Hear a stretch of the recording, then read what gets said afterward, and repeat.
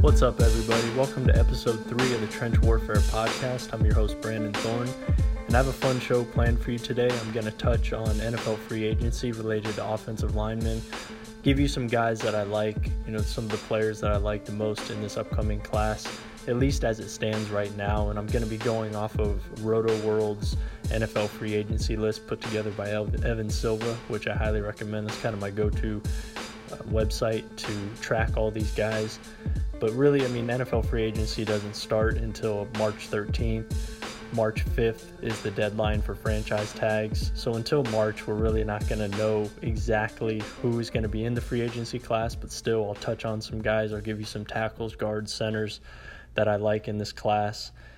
And of course, we have the NFL Combine, the Scouting Combine coming up before that. So I'll also talk here shortly to you about some college guys that I like as well on the offensive line.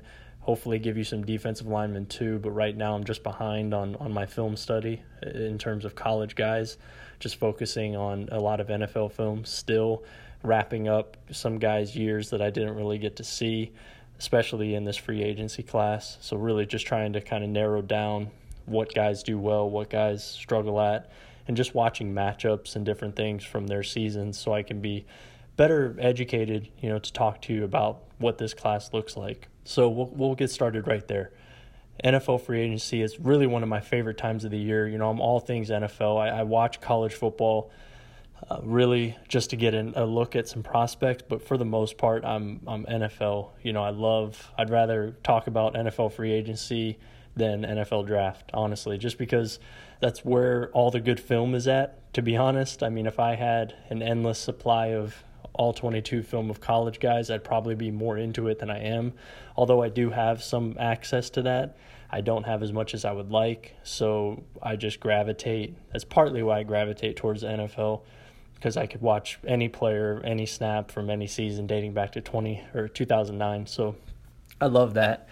But with that being said, this free agency class, in my opinion, I think this is a really good class, especially considering the last couple of years, really last year. You had guys like Nate Solder who, broke the bank and really, I believe he became the highest paid offensive lineman in NFL history. And I know that's kind of the way that the league is going right now with the rising salary cap.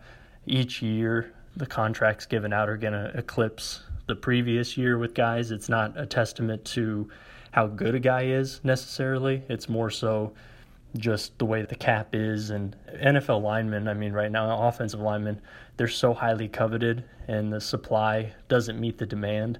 So guys are naturally going to get pushed up in value.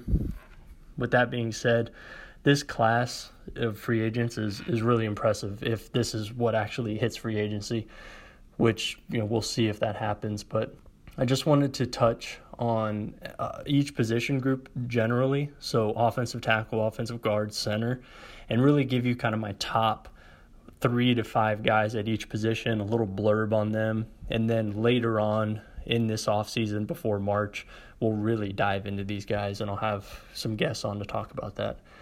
But first, I think we have to talk about who, in my opinion, is going to be the best offensive lineman in the free agent class, and that's Trent Brown. He just got off starting 16 games in 2018 at left tackle for the first time in his career for the Super Bowl champion Patriots. He played the best year of his career. He's played 4 seasons so far. He has 44 career starts, 26 at right tackle, 18 at left tackle. So he could play either one. And I think if you have a guy right now who could play left tackle, right tackle with pretty much equal effectiveness, maybe even better at left tackle now, especially coming off last year, he can upgrade, I think, at least 20 to 25 teams day one just walking on the field at either spot. So he's going to be highly coveted. He's going to be 26 years old, week 1 of 2019. So he's young. I don't think that the Patriots are going to retain him because it's going to cost an arm and a leg to do so, and they have Isaiah Wynn, a first-round pick last year, waiting in the wings. So I would expect Trent Brown to hit free agency, and he's by far, in my opinion, the top target for teams.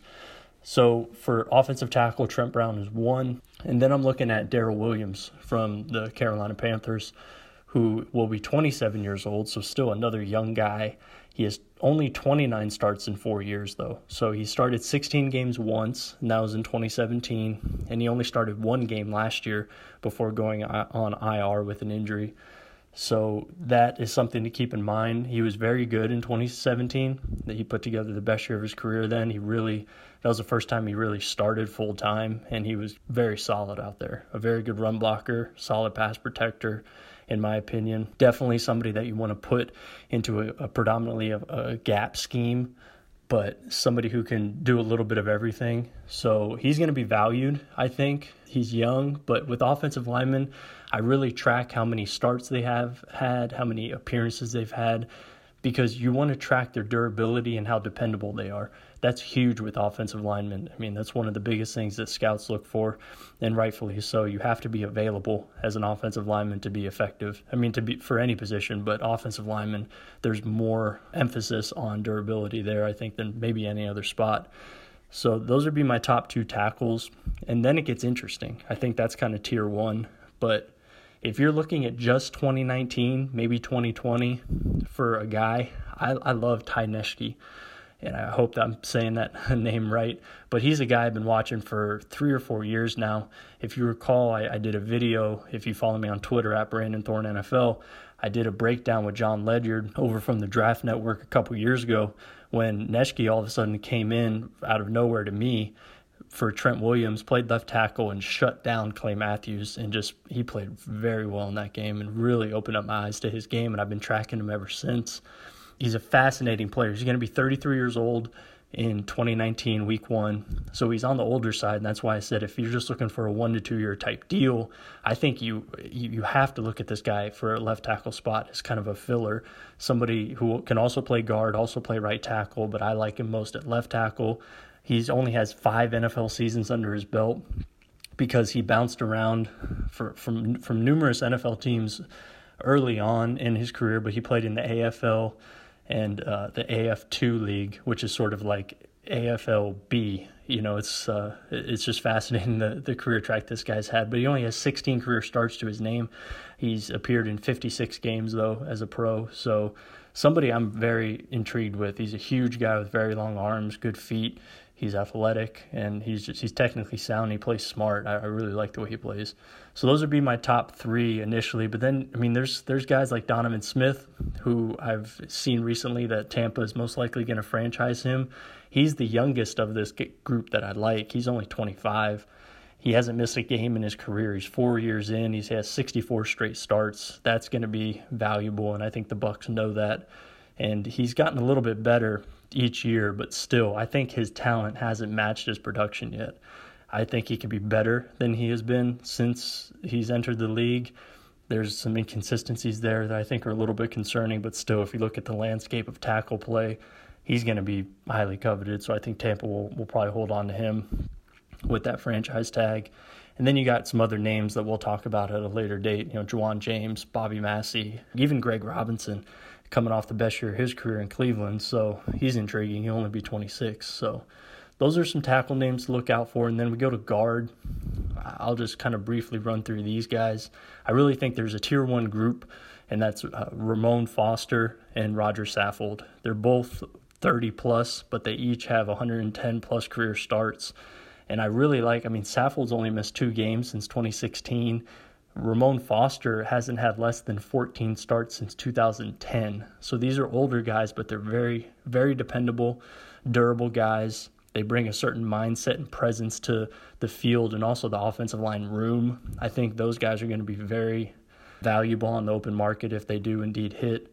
And I'd really want either of those guys for the next probably 2, 3, 4 years, depending on, Saffold maybe a little longer just because he's 2 years younger. But either way, highly valuable guards, I think. They're left guards. And then we go, there's another tier below that. Quentin Spain, DJ Fluker, AJ Cann. Those are guys that I would look at next. We'll talk about them more in depth in another episode. And then centers, I think Matt Paradis is your number 1 guy. I think he's the second best offensive lineman in the free agent class below Trent Brown.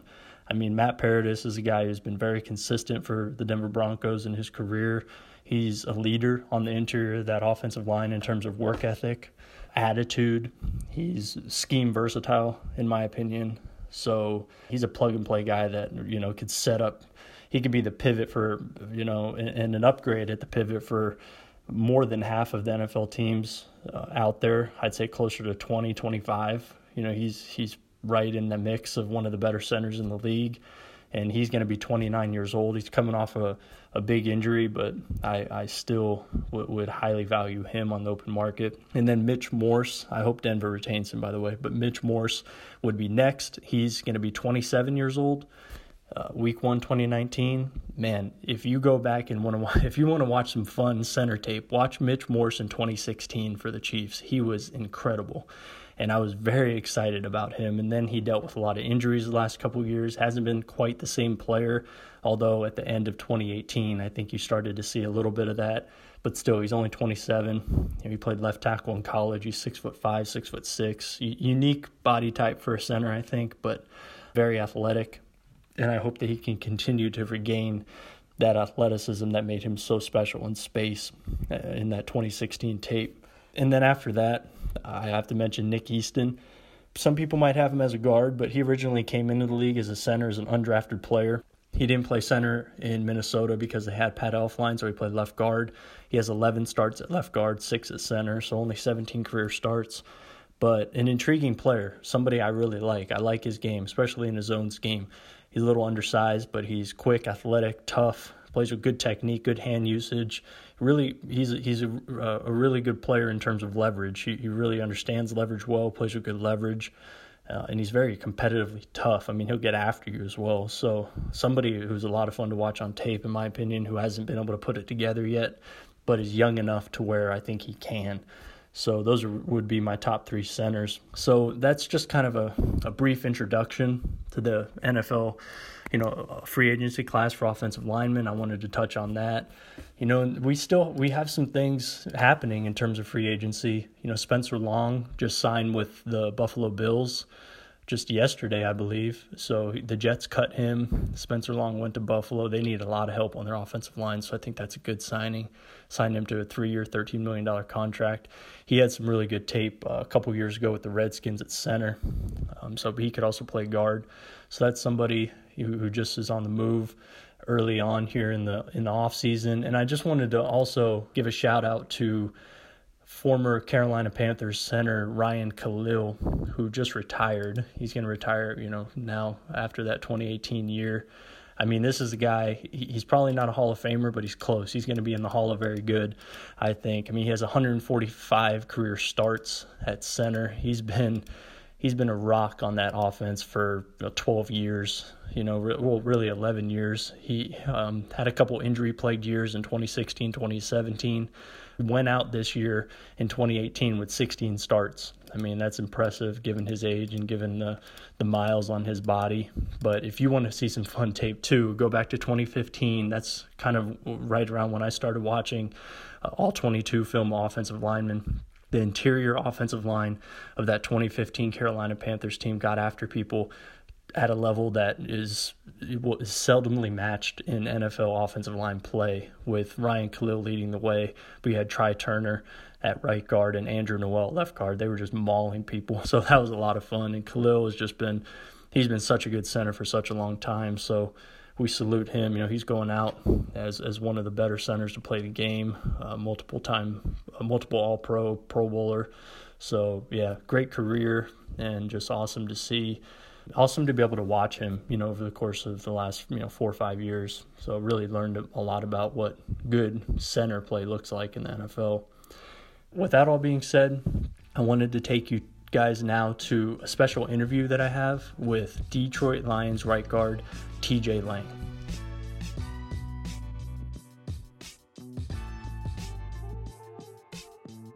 I'm joined by Detroit Lions right guard TJ Lang. And for those of you who don't know, Lang entered the NFL in 2009 as a 4th-round pick out of Eastern Michigan. He's a 10-year veteran with 113 career starts. He's made multiple Pro Bowls, and he won a Super Bowl as a member of the Packers. So with that said, what's up, TJ? How are things going this offseason? They're going pretty well, Brandon. Thanks for having me on.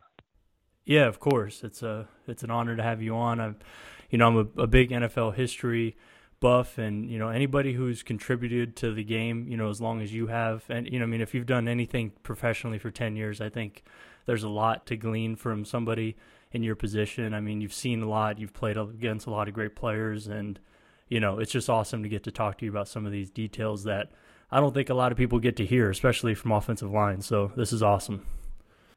Yeah, no doubt. I mean, it's been an incredible journey so far. Thinking back when I was a kid at Eastern Michigan, I never could have dreamed about having a 10-year career and hopefully add on a couple more. It's been an incredible journey. Yeah, for sure. And, Eastern Michigan, that's kind of where I wanted to start because I think it's really interesting the way that you got your start playing offensive line. You were at Eastern Michigan as a defensive lineman, and I believe you played in all 11 games as a freshman as a defensive lineman before making that switch as a sophomore to the offensive line. So I was just curious about that process, what that was like for you, and how receptive you were to that initially when they asked you to do that. I was an all-state defensive lineman in high school, and I always felt like I was a better offensive lineman, to be honest with you. I didn't really know why I wasn't getting recruited to be an offensive lineman. I think a lot of teams that were talking to me, a lot of coaches, I was about 250 at the time. I think they were a little hesitant. They didn't think maybe I could, add on the weight and hold it well. So Eastern ended up being my only offer. They wanted me as a defensive lineman. Yeah, I went in as 255, 260 pounds. My first game of my true freshman year, I was 17 years old. I didn't even turn 18 yet. I was starting against Cincinnati, and it was an ass kicking, man. I got tossed around quite a bit, and it made me kind of rethink what I was doing over on the defensive side of the ball. But stayed there for the rest of the year. Played a little bit here and there. I was kind of the third guy in on the rotation. And first day of camp, my sophomore year, we had a couple offensive linemen that graduated, a couple guys that didn't return to the program. We were a little bit thin. And so the coaches basically asked two of us defensive tackles. They said, we need one of you to move over. And I happen to be the youngest one. But with my background of, feeling that was a strength of mine in high school, I was like, hell yeah, man, I'll do it. I'll jump over there. And I thought it was going to be an easy training camp. I thought it was going to be a transition, like, hey, you're going to take a couple reps, you're going to learn, let's work on some individual, but it's basically going to be a little adjustment period where, we're going to kind of catch up to speed. I was wrong. I was starting right tackle the first day, and it was just a landslide, man. It was a lot to learn in very little time, but looking back on it, yeah, just a life-changing moment for me to get to where I am today. So it was an incredible time. A lot of unknown at the time, but looking back on it, it was obviously, I think, one of the best moves I've ever made in my life. Yeah, I think that's a fair assessment for sure, considering where you're at now. And, from that moment on in college, I believe you went on to start 36 straight games the next 3 years at offensive tackle, at 10 at right, 26 at left. So I believe that's correct. And that's impressive to play, the majority of your college career, I guess, at left tackle. And, it kind of makes me think there's been other teams, such as the Seahawks, who have attempted to switch defensive linemen over to offensive linemen from that college to pro transition. And, they've had mixed results at best, I think. So what do you think are some of the keys in making that switch, as successfully as you did and just for other guys in general? Yeah, I think some of the keys are obviously, like, you have to learn a whole different world of fundamentals and technique. And luckily for me, I'm not trying to downplay the Mid-American Conference, but I wasn't going against NFL players when I made the transition. I wasn't going against first round, second round guys. I was going against MAC players, which also helped kind of speed up the transition and built the confidence in what I was doing. But, I think the biggest factor, the biggest kind of asset that I had that, I was able to build on and succeed at was just the aggression. I had the built-in aggression, the built-in physicality from playing defensive line. I had that kind of fight or flight kind of mentality where, it's just me one-on-one. I got to go beat this guy across me. I had that aggression, and I think that really kind of paid off when I went to the offensive side of the ball too. It was kind of like you have that mentality of, I can't lose. If I lose, I'm a bad player. I can't afford to have one bad snap. I got to go out there and I got to do whatever I have to do to win, regardless of the technique. I don't care if my footwork's bad. I don't care if my hand placement's bad. Find a way to get it done. And that's the mindset that I had early on and really carried with me my whole career. It's kind of something that has stood out to me. That's kind of the building block of where my kind of aggression comes from, where the physicality comes from was that time playing on the defensive side of the ball. And the big difference, though, is obviously when you're a defensive lineman, if you have, you could get thrown across the field 65 times. If you have two good plays, you have three big plays. I mean, that's looked on as a good game. If you're an offensive lineman, you have two or three really bad plays. I mean, that's, you're not going to be around for very long. So I think it just really came down to the consistency there. Yeah, for sure. And, that brings me to when you got into the NFL and you went to Green Bay.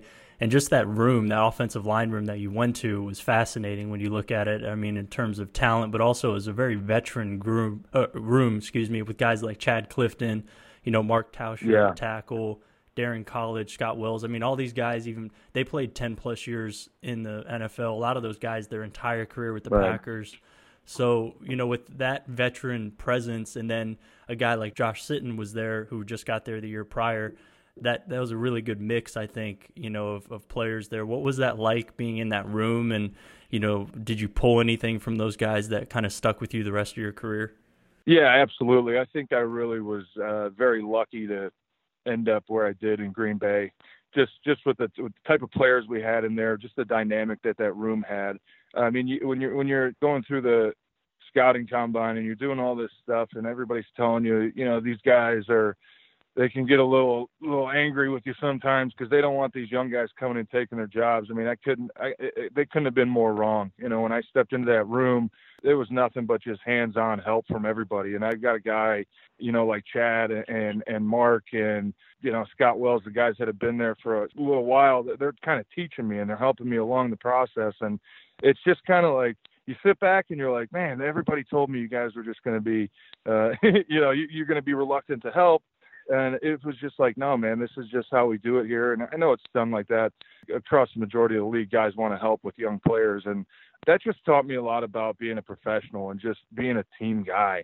You know what I mean? Because it was like Chad was up there in years. He was 10 or 11 years. Mark was the same. I think Chad kind of knew that it was going to be tough for him to play a whole season, which ended up kind of coming true. I mean, I had to play 3 games in his spot, but I couldn't have done it without his help, man. I was picking his brain every single day in the meeting room, every single day at practice. I'm watching his sets. I'm like, how do you do that? You got to teach me, and he's like, I've got a little bit of a different set. Chad had a sweet set, we used to call it, but they just kind of threw little pieces of their games at me. But in reality, they're like, you got to be your own player, man. You can pick up a few things from what we do. We'll teach you, but you got to mold into your own player. You can't go out there and try to replicate, what I'm doing or what Tausch is doing or what Scott's doing. You got to be your own player. If you pick up a few things that help out, then, that's a bonus. But it was just an incredible dynamic to go into, man. I think it just made it a lot of fun. I learned so much as a guy who sat for 2 years behind those guys, watching them play, watching them win a Super Bowl, really kind of developed the hunger and the thirst inside my competitive self that I want to do what these guys are doing, man. I want to do something special, what they've done, and I want to be a starter while I'm doing it. Right. That's awesome. Yeah, it sounds like they really, more than anything, just taught you about how to act as a pro, like you mentioned, and just be that kind of presence in the room or whatnot. And it seems like today, no doubt, you're kind of in that role, with the Lions. I mean, or at least you were the last couple of years, being the veteran in the room. Have you thought back to that time and just kind of how it's funny now you're in sort of their position with guys on the line you're in now, or the room you're in now? Yeah, I do. I mean, it's really been like that probably the last 3 years. I think the last year in Green Bay I had in 2016 maybe was the first time I felt it, because that was the first time that I didn't have Josh sitting next to me. And I kind of used to look at him as, hey, you're the old guy, man. I know I'm close to you, but you're the guy. I'm not that guy yet. When he left, I kind of got thrown in that position. I was ready for it, but yeah, it was kind of the first time where it's like, man, like this went by so fast, you know. It felt like just yesterday I was sitting in their chairs and I was the one asking the questions, and I was the one, you know, asking to for a little bit extra study time with the older guys. I mean, it's just it's crazy how fast time goes. But yeah, I mean, I take that as it's first of all, it's an incredible honor, you know, to be a guy that, you know, the young guys can come to and ask questions. Like this year when Frank Ragnow's coming up to me and he's asking me questions, he's asking to watch film, he's asking about certain techniques I do. I mean, I'm really proud of that. You know, it's really an honor that these guys would choose me to come up to and ask these questions to, because I've never really looked at myself as a superstar type player. I mean, I've done grunt work for 10 years and I've taken a lot of pride in it, but it's a lot of validation, I guess, is what it is, man. It shows you that, you know, you've been doing things the right way. Guys obviously want to learn from you. They're excited to kind of be a part of what you're doing. And I just take it as a tremendous honor. And we've got a young group here in Detroit, and it's just been great, man. It makes me feel young every single day. I walk into that room and, you know, I don't really have anybody else that's going through the same things I do with the aches and the pains and the 10 years of wear and tear. So it prevents me from kind of complaining about it a little bit, which I guess masks it and kind of makes it go away. So those guys make me feel young, and it's a really good group to be around, man. A lot of great personalities and guys that just, I think we gel well together. I think a lot of the same personalities with as far as, you know, common goals and just what we enjoy doing off the field. I think every old line room you go into, I mean, there's an opportunity to make friends for life. And I think I've been lucky to have that both teams I've played for. Yeah, that's so cool. That's one of the things that I love about offensive line play, just as an outsider, the most, is that camaraderie that you get a sense of that, you know, in the offensive line room. It kind of reminds me of, you know, when I was in the military. I mean, the camaraderie that you have, you know, in that sort of group, it's very close knit, and, you know, like you said, friendships that last a lifetime. That's the one thing I miss about it.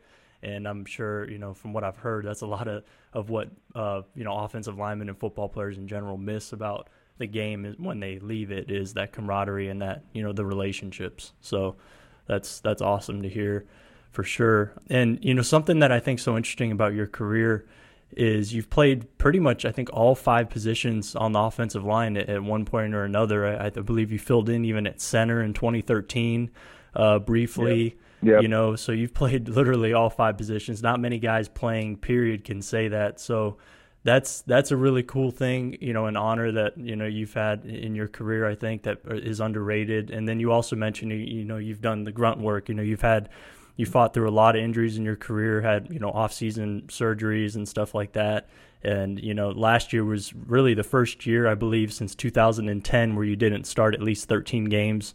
So that's, you know, a testament to your durability as well. But playing, you know, all 5 positions on the offensive line, do you feel like that has, you know, helped you at the position you play now at right guard, just being able to probably maybe see things, you know, more, you know, from a broader perspective than maybe somebody who's played guard their entire career? Yeah, absolutely. I think, you know, before I get into that, here's an interesting nugget. I've actually played 7 positions in an NFL game. All 5 offensive line. I've played, you know, extra tight end as a blocker, and then I've got about 10 or 12 snaps as playing D tackle in some short yardage goal line situations. So I don't mean to undermine you with the 5, but you know, that 7 is a pretty good number. I like that too. But, you know, back to your question, I think, yeah, I mean, it helps you understand just the schemes and the context of the blocking schemes, just kind of where the weaknesses are, where maybe a little bit more help, what might be a little bit vulnerable position on each play. I think you understand the difficulty of every position across the board. You know, center was the only position that I didn't actually have a start at. I played about 60 or so snaps there in a game, kind of filling in reserve duty, but every other position I've got at least 2 starts at, which is, you know, pretty incredible, just the versatility to be able to go out there. And I'm not going to say I enjoyed playing every position. I mean, tackle was difficult for me, but you got to find a way to go out there and get it done. But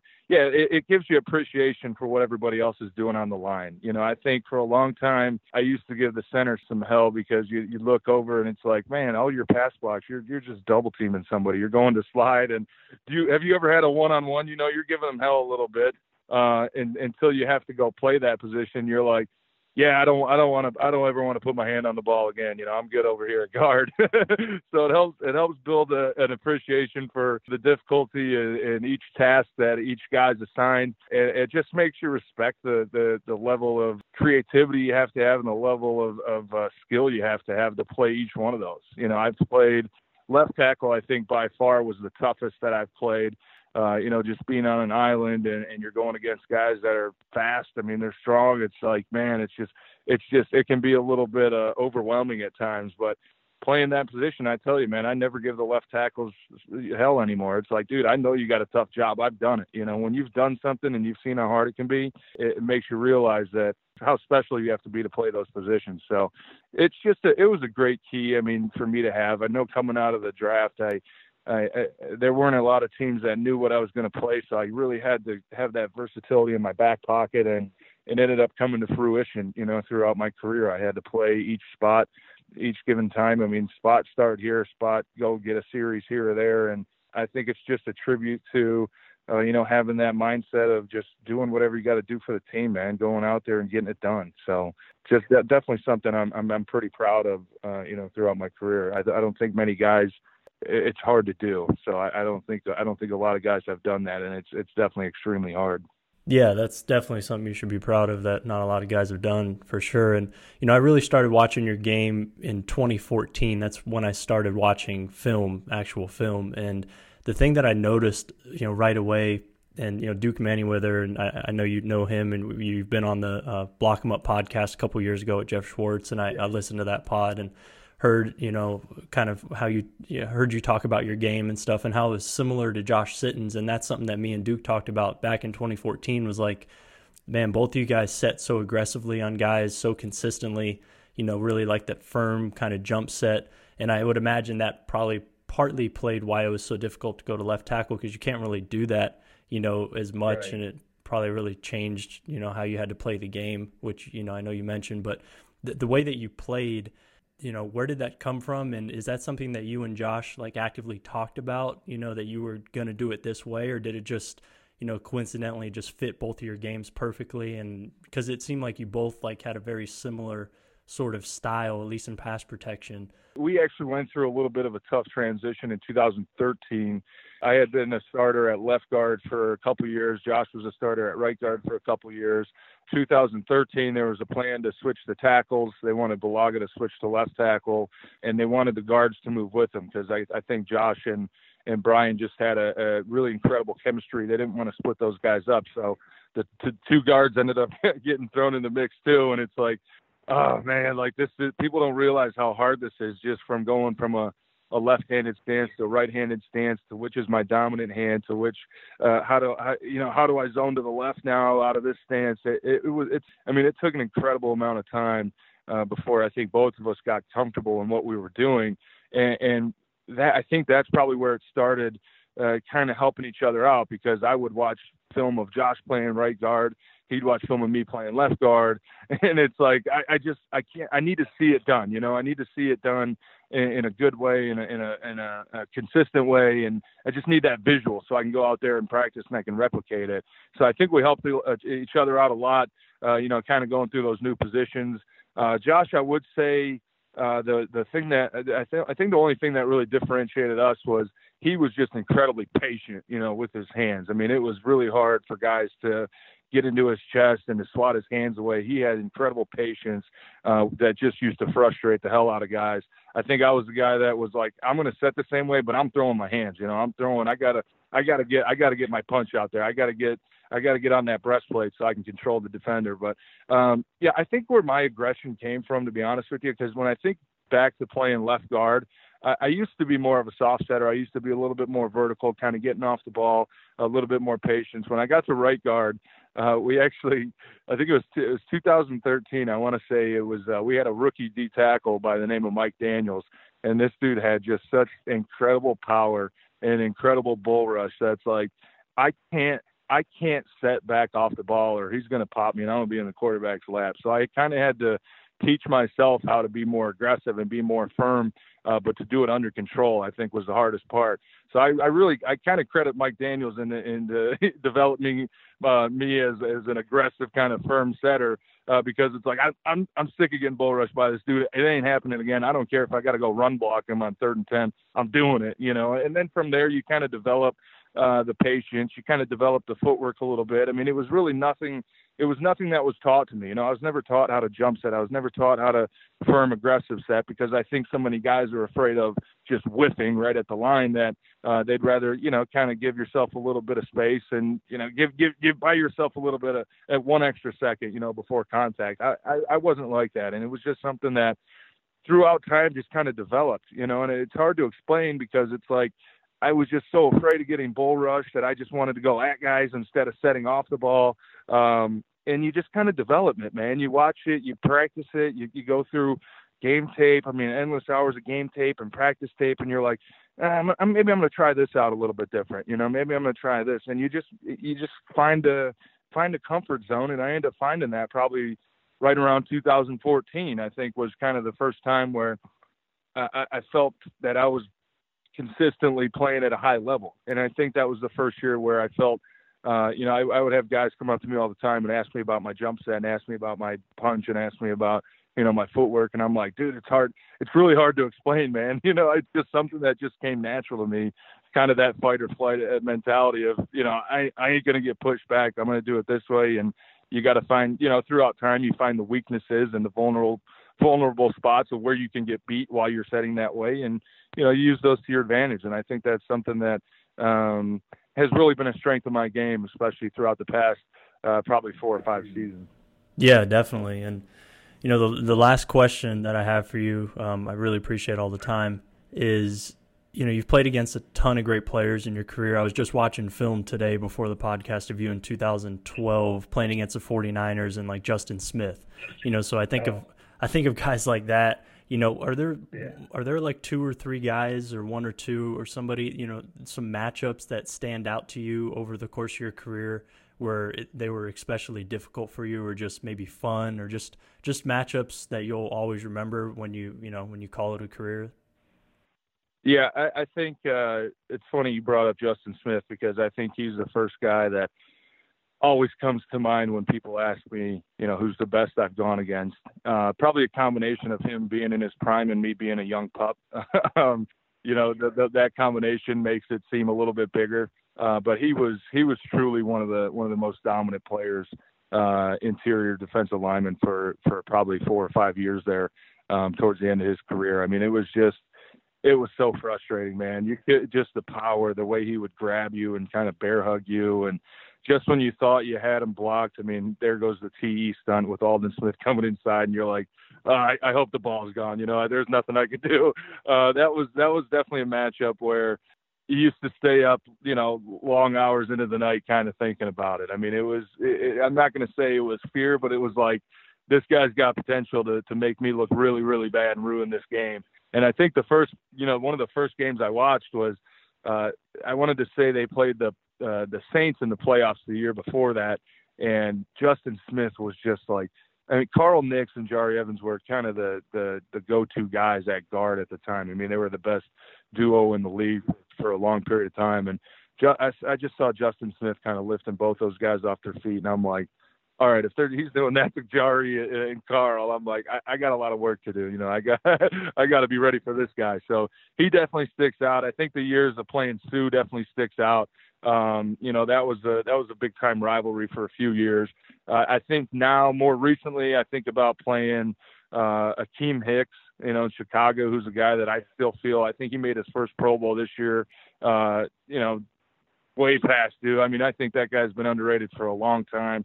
I think he's gotten better every single year. And I think he's that type of guy, man, that's just like, he's got, for a guy that's, 350 pounds, you're like, okay, like all I got to do is just sit on his bull rush. I just got to stop the power. And he's just got so many extra, just secondary and third moves that he goes to that you're just like, geez, man, he's relentless, and I've had a good big time share of battles with him too. He's definitely a guy that, that sticks out on my mind is a guy that I respect.